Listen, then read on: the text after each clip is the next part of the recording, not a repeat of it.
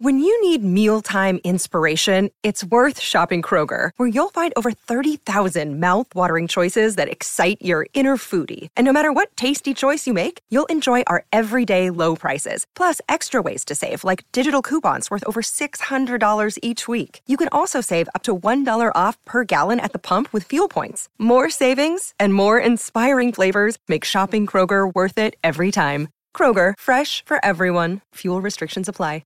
Another day is here, and you're ready for it. What to wear? Check. Breakfast, lunch, and dinner? Check. Planning for what's next and how to save for it? That's where Bank of America can help. For your financial to-dos, Bank of America has experts ready to help get you closer to your goals. Get started at one of our local financial centers or 24/7 in our mobile banking app. Find a location near you at bankofamerica.com/talktous. What would you like the power to do? Mobile banking requires downloading the app and is only available for select devices. Message and data rates may apply. Bank of America N.A., member FDIC.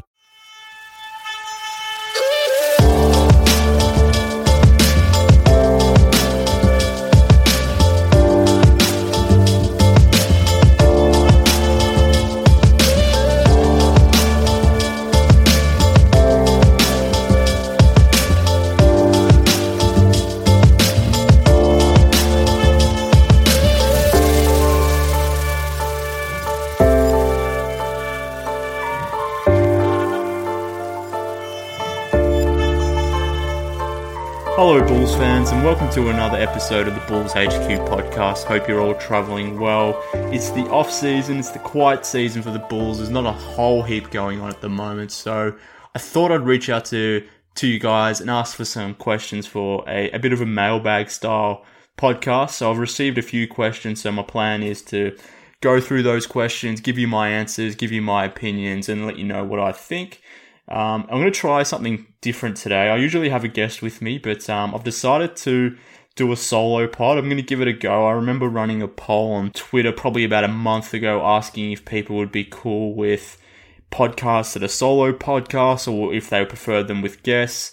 The poll was literally split 50-50, so I'm a pretty indecisive person, so that didn't really help me out. So what I thought I'd do is I'd try doing a solo pod with this mailbag style. Typically, I will have a guest on, but I thought I'll give this a go.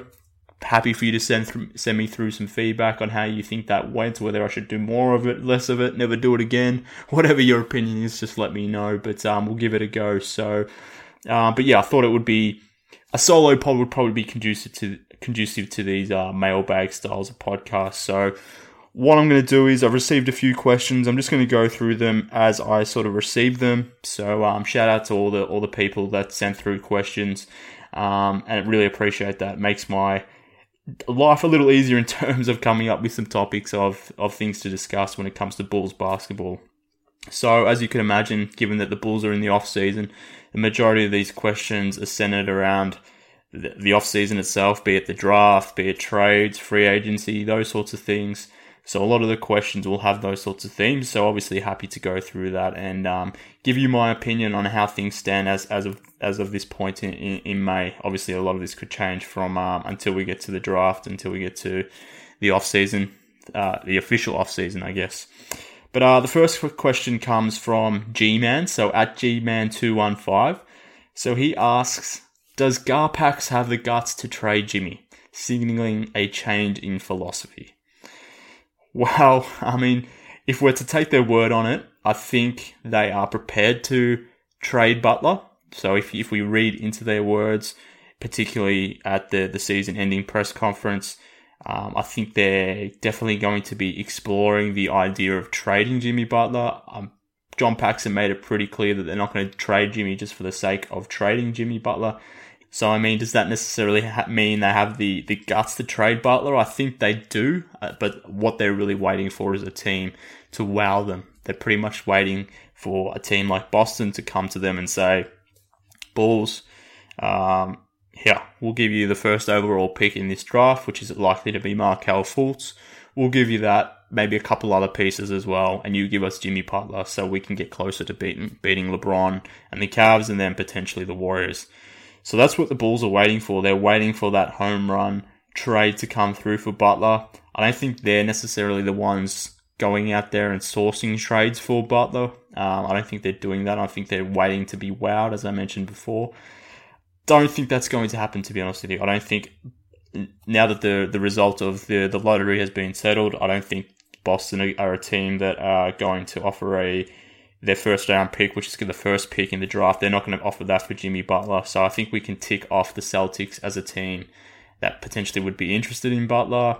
After that, you got the Lakers. If they trade their pick, it's purely going to be a trade for Paul George. They're not going to do it for Jimmy Butler. Philadelphia, I mean, potentially, maybe if they can land Kyle Lowry in free agency, potentially they may be up for trading whoever they select at number 3 and a few other pieces for Jimmy Butler. But again, I wouldn't put money on that. And then you start getting into picks 4 and 5, and even though there may be teams there that may be willing to deal for Butler, so Phoenix have pick 4, the Kings have pick 5.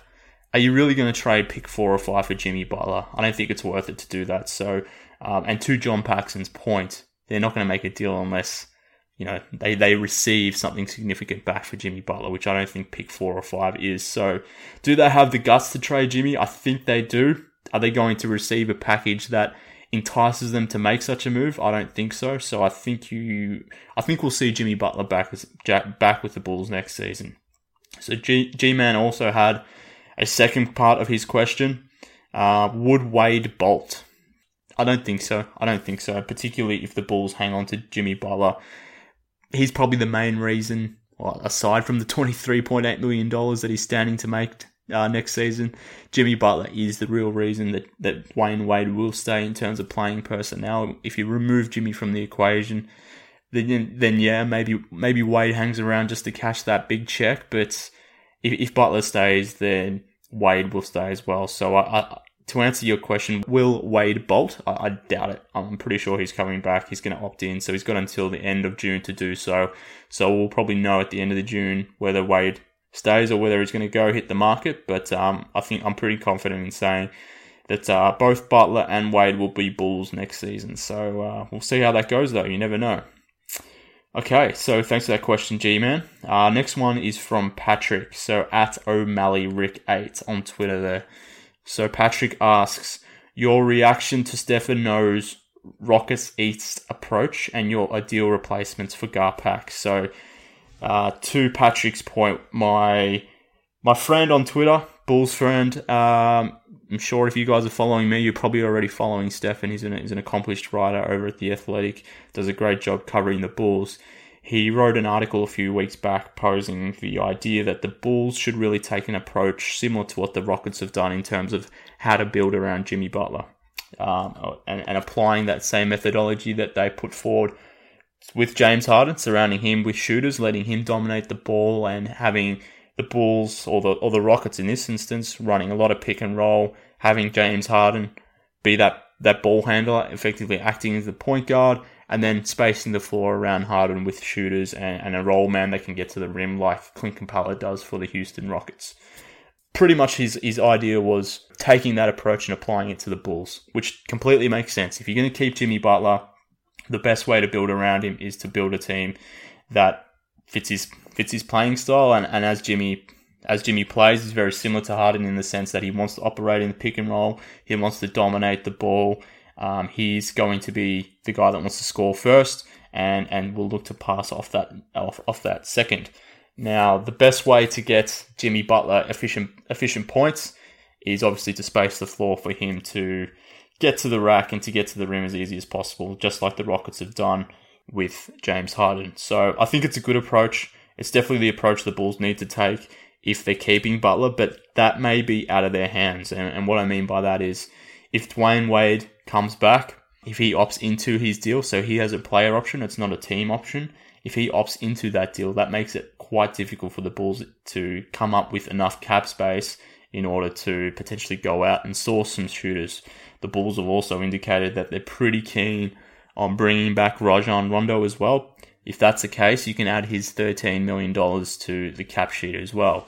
So if Rondo is back, if Wade is back, that makes it a bit difficult in terms of filling out the roster with guys that can shoot, particularly guys that can start with Jimmy Butler that can shoot. So I don't think that's likely to happen. So In terms of the Rockets' approach, I think it's the right approach. Do I think it's going to happen? No, I don't. I think the Bulls are going to pretty much run back the same thing, unfortunately. So that's my guess there. So the second part of Patrick's question was ideal Garpax replacements. So this is another thing that Stefan as well as Will Gottlieb, and I believe Stefan's brother as well, Michael, they recorded a podcast on The Athletic sort of going through some ideal replacements for Garpax. So I mean, there are some good candidates out there, some good younger candidates that have more of an analytics focus. So the first name that comes to my mind, and it's the first name that's always mentioned by Bulls fans, is Sam Hinkie. There's no way in hell that the Reinsdorfs would hire Sam Hinkie, but if you think about that type of guy, I think that's the type of replacement that you'd like to see for Garpax. Someone that's younger, someone that's better with the cap, someone that's more analytics focused, then has more of a fresh approach to things. So I'm not too sure what's happening with Wes Wilcox and the Atlanta Hawks, but he could be a potential option.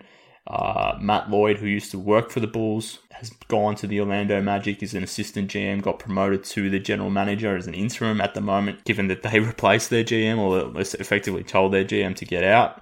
So Matt Lloyd is another option that I'll be looking at. He fits in that same mold, very analytical driven. He's a younger guy, would have a fresh approach.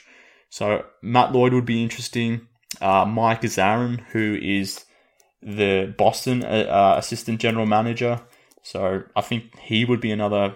He'd probably be the best option, to be honest with you. He's probably the most highly sought after assistant GM for sure, and it's probably the most sought after guy to be the next GM of another team. So he's definitely an option as well. Whether he would leave the Celtics to join the Bulls, I'm not too sure. I'm not too sure if he's really, what his motives are, whether he wants to have that general manager position, and if he does he want to take over a team like the Bulls? Who knows? But they are some potential replacements that I would be high on. I'm not really interested in entertaining a former player that has no experience. Definitely not interested in entertaining an old coach. What I mean by that is I would not want a guy like Phil Jackson necessarily running my organization. So what I think the Bulls need to do, if they do replace Garpax, which is not going to happen, but let's just pretend it did, what we need to see there is a younger guy, a younger guy with analytic approach that has a fresh outlook on things, that's ready to change up the entire organization structure. So that's what we need to see, but again, doubt that's going to happen. So yeah, no point really wishing for it, I guess. It's just frustration. Okay, next question. So this one comes from my mate on Twitter, so Felipe Carvalhays, and I know I've stuffed his name up because Felipe has sent through a question back in the Dennis Podman days, and I stuffed up his last name then, and I'm pretty sure I've done it again, but I tried my best, Felipe. I'm sure you can appreciate that. So Felipe asks, more likely, 1, Garpax are geniuses and we are all wrong, or 2, team remains mediocre for 10 plus years, profits falls, and Jerry sells. More likely, Jesus. Well, I don't know if the team's going to remain mediocre for 10 years, and the reason I say that is because I don't necessarily know if they're going to have the pieces to remain mediocre for 10 years. At some point, Jimmy Butler will fall off. Maybe that will happen within the next 5 years. So he's pretty much the team at the moment. So unless they are really ready to get some reinforcements around Jimmy, the team will fall off at some point. So they won't remain mediocre. So maybe that's more likely to happen. I don't know if profits are going to fall enough to the point where Jerry sells. So that's probably not likely. But at the same time, Garpax are definitely not geniuses, and I don't know if we're necessarily all wrong. So you've given me a question here, Felipe, that I don't think either option is really likely at all.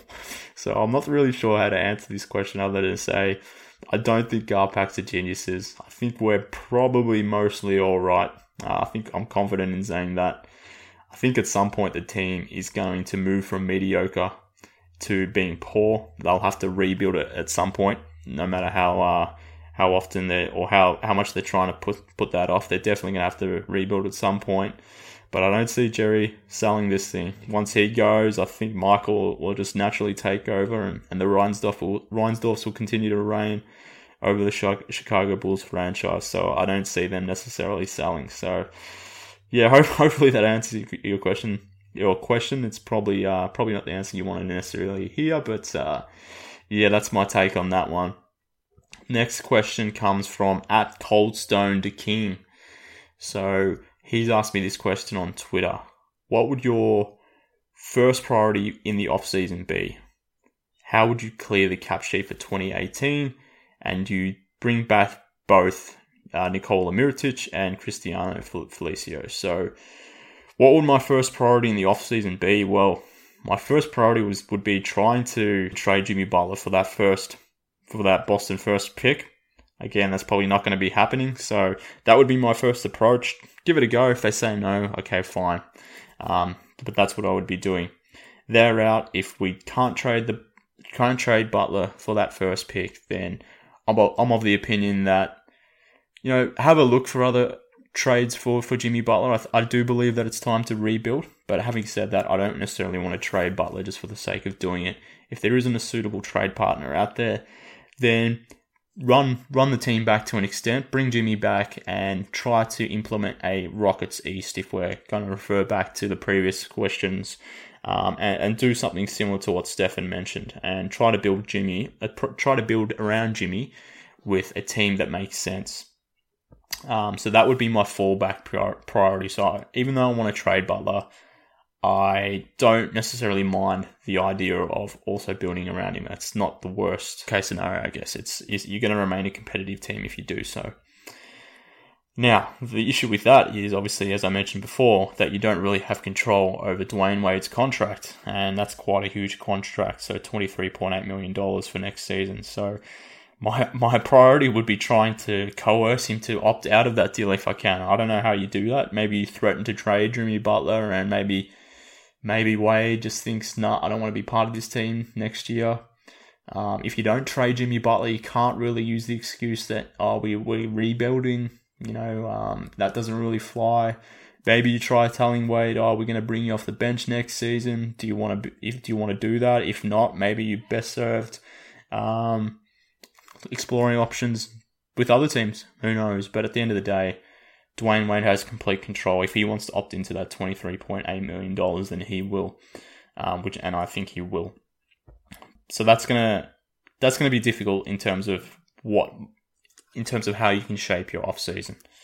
Okay, so that's something that we need to make clear, because in a large part, the Bulls off season is going to be shaped by whatever Dwayne Wade decides to do. How I would clear the cap sheet for 2018? Well, I mean, as the Bulls keep telling us, they didn't sign any bad long-term contracts in 2016 offseason when other teams were doing so. They obviously gave Dwayne Wade a 2-year deal. They gave Rondo a 2-year deal. Those guys will naturally come off the books in 2018. So there's not really much you can do there. That's essentially $40 million of cap space that you can earn just by letting those guys, play out their final year of the deal, and then pretty much telling them, thanks, but no thanks. We're not going to be re-signing you again. That would be the easiest way to clear the 2018 cap sheet. But then you've also got to make assessments on guys like Cameron Payne, Jerian Grant, Bobby Portis. I mean, are these guys you want to keep around?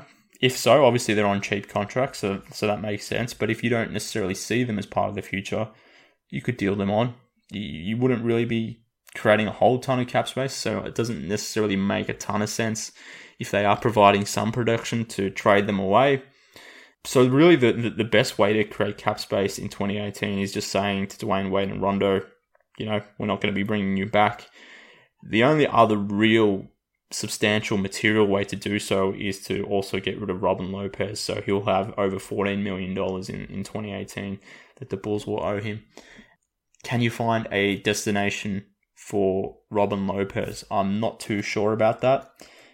He is a good player on a good contract, but the issue is that there are a lot of centers in the NBA, and with the NBA moving to smaller lineups, do teams necessarily want to trade for a guy like Robin Lopez, a big lumbering center who has value, but isn't necessarily going to be playing more than 25, 26 minutes a night. And he's getting up in age. He'll be 29 soon. Do you want to be paying that sort of money for a guy who's probably going to be a backup in 2018? You probably won't find a team willing to do so. So I don't know.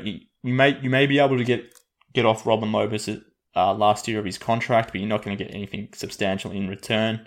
I'd be surprised if you got anything more than a second round pick, just purely based on the way the league has moved and the fact that teams don't necessarily want to be trading for centers at this point. So there's not a whole heap the Bulls need to do in order to create cap space for 2018. The problem is, though, they're not really going to have a whole heap of cap space necessarily to sign 2 or 3 guys, which the Bulls will need to put next to Jimmy Butler. So that's going to be the problem there. Now, to the final part of your question, do we bring back both Mirotic and Felicio? I think you do. I think you try to do so, but you do so with a number in mind. You go to both guys and say, this is what we're budgeting for each of you. Are you happy with that? If they're not, let them explore the market. Mirotic is a restricted free agent, so you have more control with him.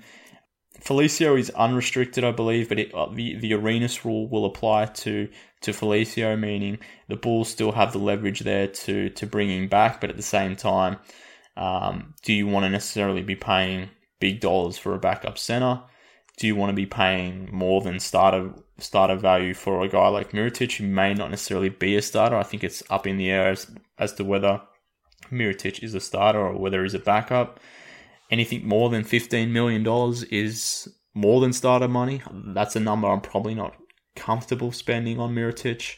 Anything more than $6 to $7 million for a guy like Felicio, I probably wouldn't want to pay either. So they're my numbers personally for those guys. I think you need to bring them back if you're building around Jimmy Butler, because the alternative is you only have a few $1 million in cap space. So my most recent cap sheet that I've looked at, which includes pretty much just getting rid of Carter Williams, Laverne, and Anthony Morrow, as well as having Wade opt in and Rondo and Isaiah Cannon being brought back, the Bulls will only have about $6 million in cap space. Now, if you remove Mirotic and Felicio from that number quickly becomes $18 million.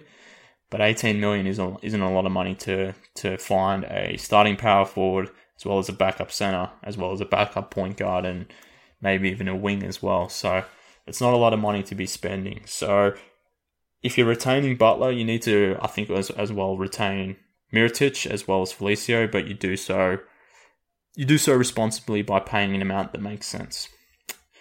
Okay, so thanks for that question. Next question comes from my mate, Sharon Mitchell Jr. So at Sharon ILJP on Twitter. So Mitch is the co-host of the Bulls show, so that's where you would know Mitch from. But Mitch asks, if the Bulls somehow rid themselves of Wade and Rondo, what would your plan be this offseason? So if you get rid of Wade and Rondo, you pretty much free up roughly $40 million in cap space. It's a little bit less than that, but that's what you would effectively create.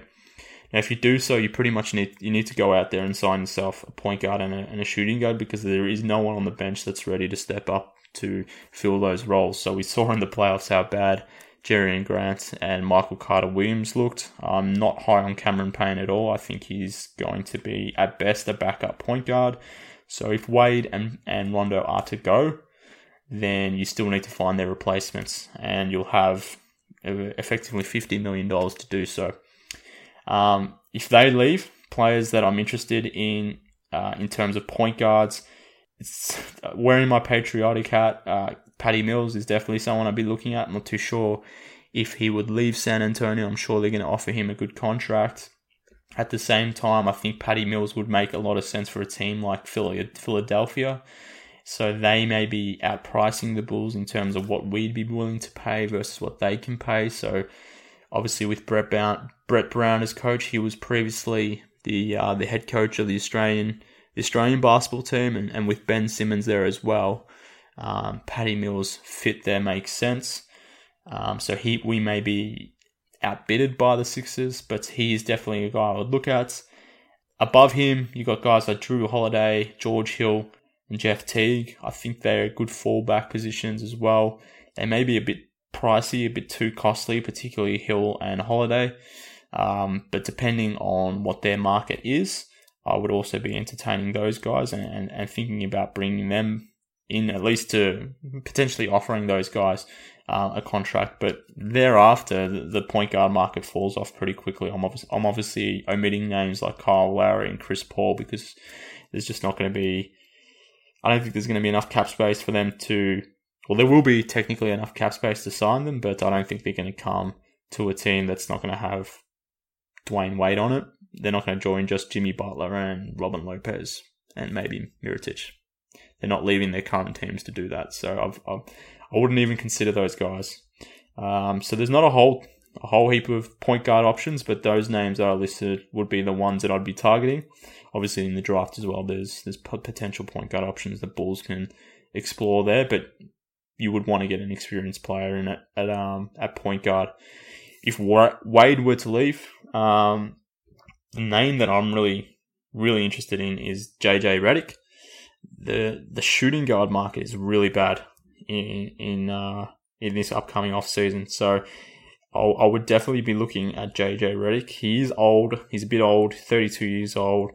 He's probably going to be looking for a nice payday, probably something north of $15 million over 3 to 4 years. So that may be a bit pricey, considering he's getting on in age and he's predominantly just a shooter. He does play good defense, however, but that would probably be pricey. If you could get JJ for a number closer to 12, I think that would be an interesting prospect. But after that, the shooting guard market isn't really good. You got Kentavious Caldwell-Pope. He's going to stay at Detroit. He'll probably get a max offer, and that will match. He's a restricted free agent. Dion Waiters. Look, Dion had a good year with Miami, but he's not necessarily a player that I would want to be adding unless you can get him cheap again. Maybe his market's still dry, so he obviously signed a small deal with Miami. Maybe teams are still out on Dion and you can get him for a decent amount. Maybe in that case, but I wouldn't want to be paying him 8 figures.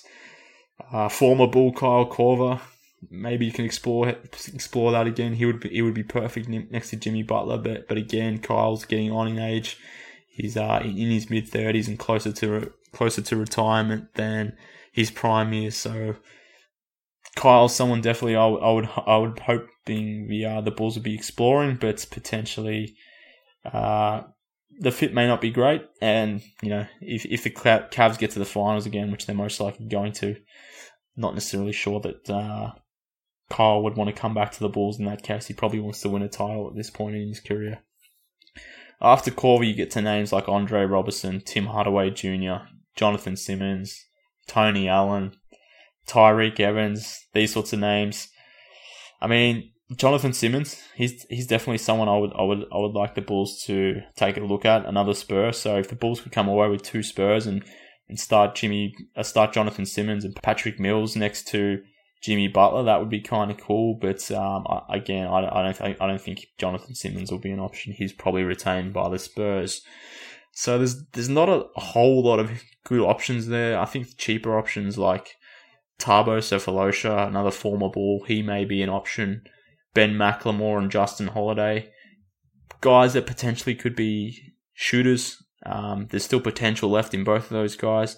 Cheaper options that I think the Bulls could explore. So that would be interesting prospects, as well as maybe someone like Ian Clark as well on the Warriors. He could be nice to Jimmy Butler. He can spot up, play a bit of point guard, play a bit of shooting guard.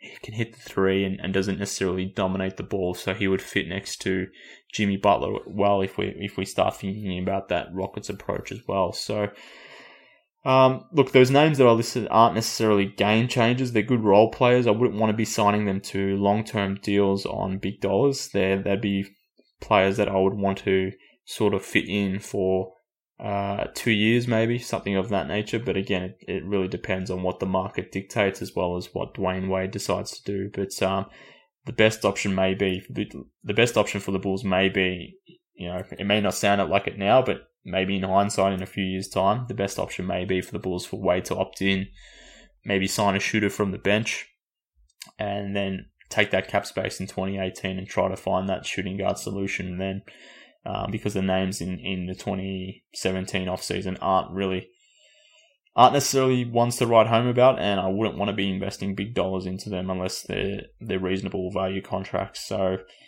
yeah, if Wade and Rondo are to leave, you try to replace them as best you can with guys that fit next to Butler perfectly, shooters, guys that don't necessarily want to dominate the ball, and guys like Redick and Patrick Mills don't necessarily do that. They play good defense as well, come from good systems. They're guys I would like to see as Bulls, but how feasible that is, I'm not too sure. Next question comes from @HandleMeTweets. His question is, will it really take not selling out the arena to actually achieve #fire Garpax?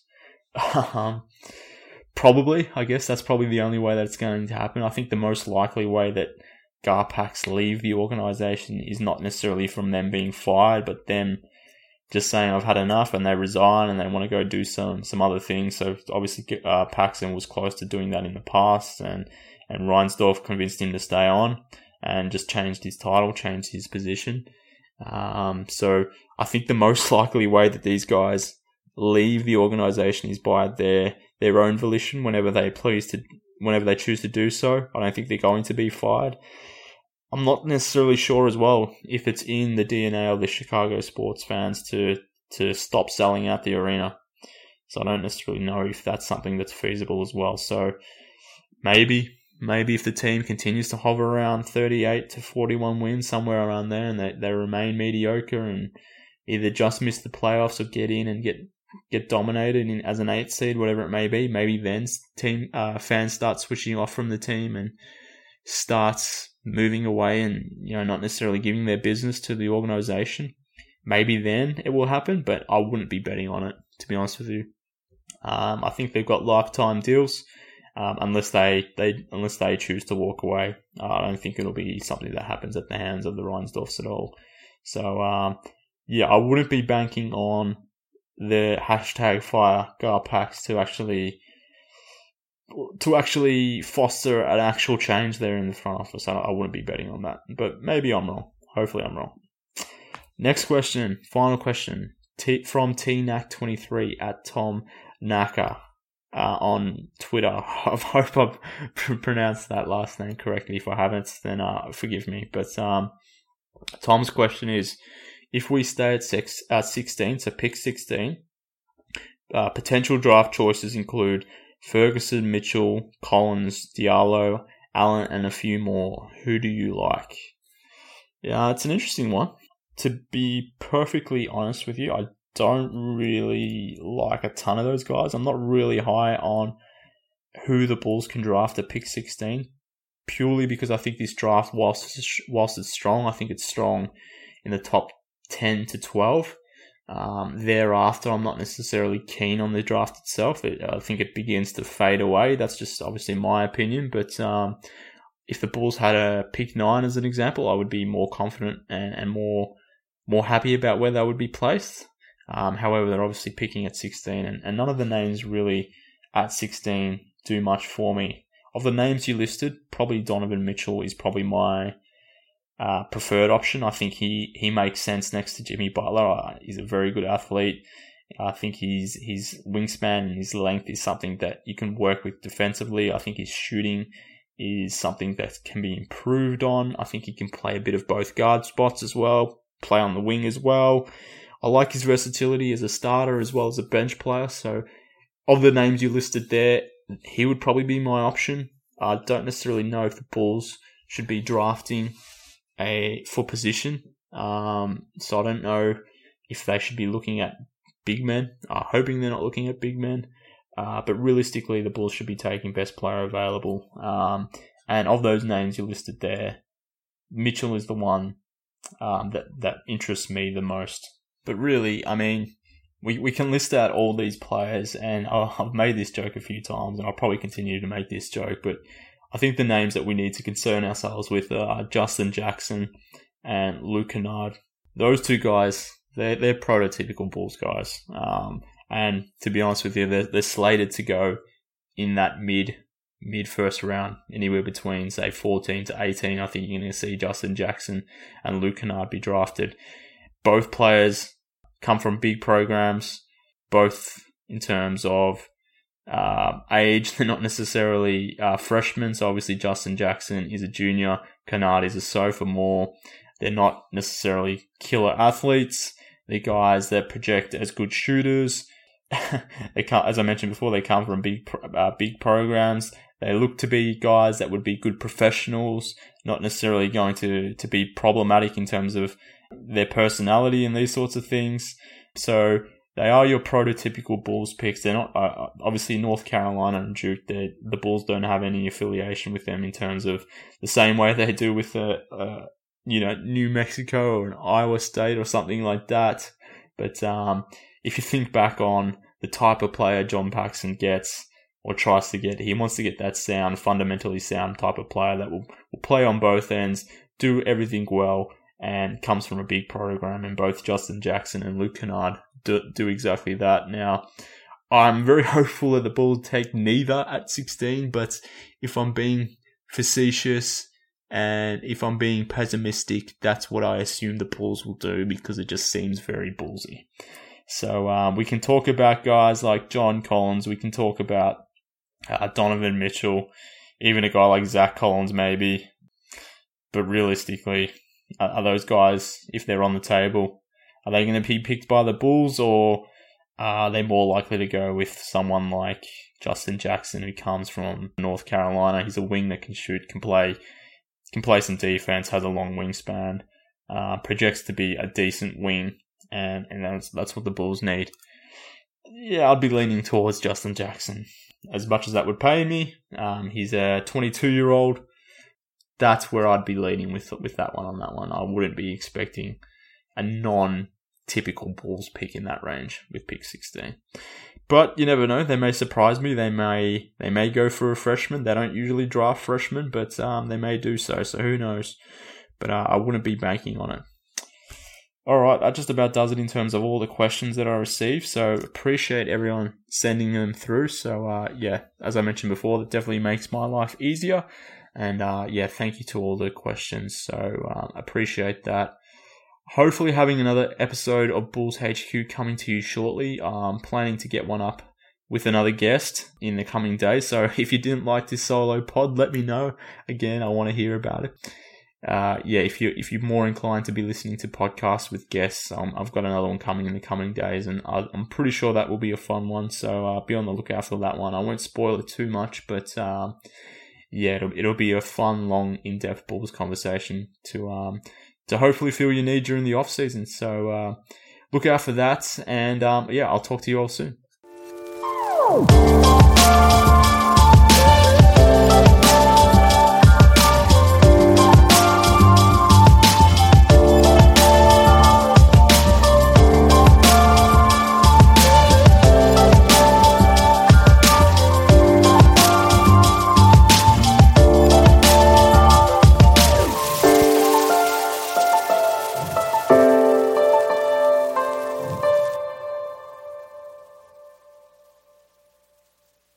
Rose Davis, historian and co-host of the sports podcast Burn It All Down.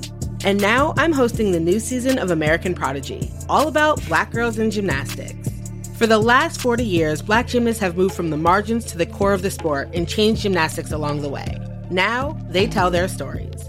You'll meet trailblazers like Diane Durham, superstars like Jordan Childs, and everyone in between.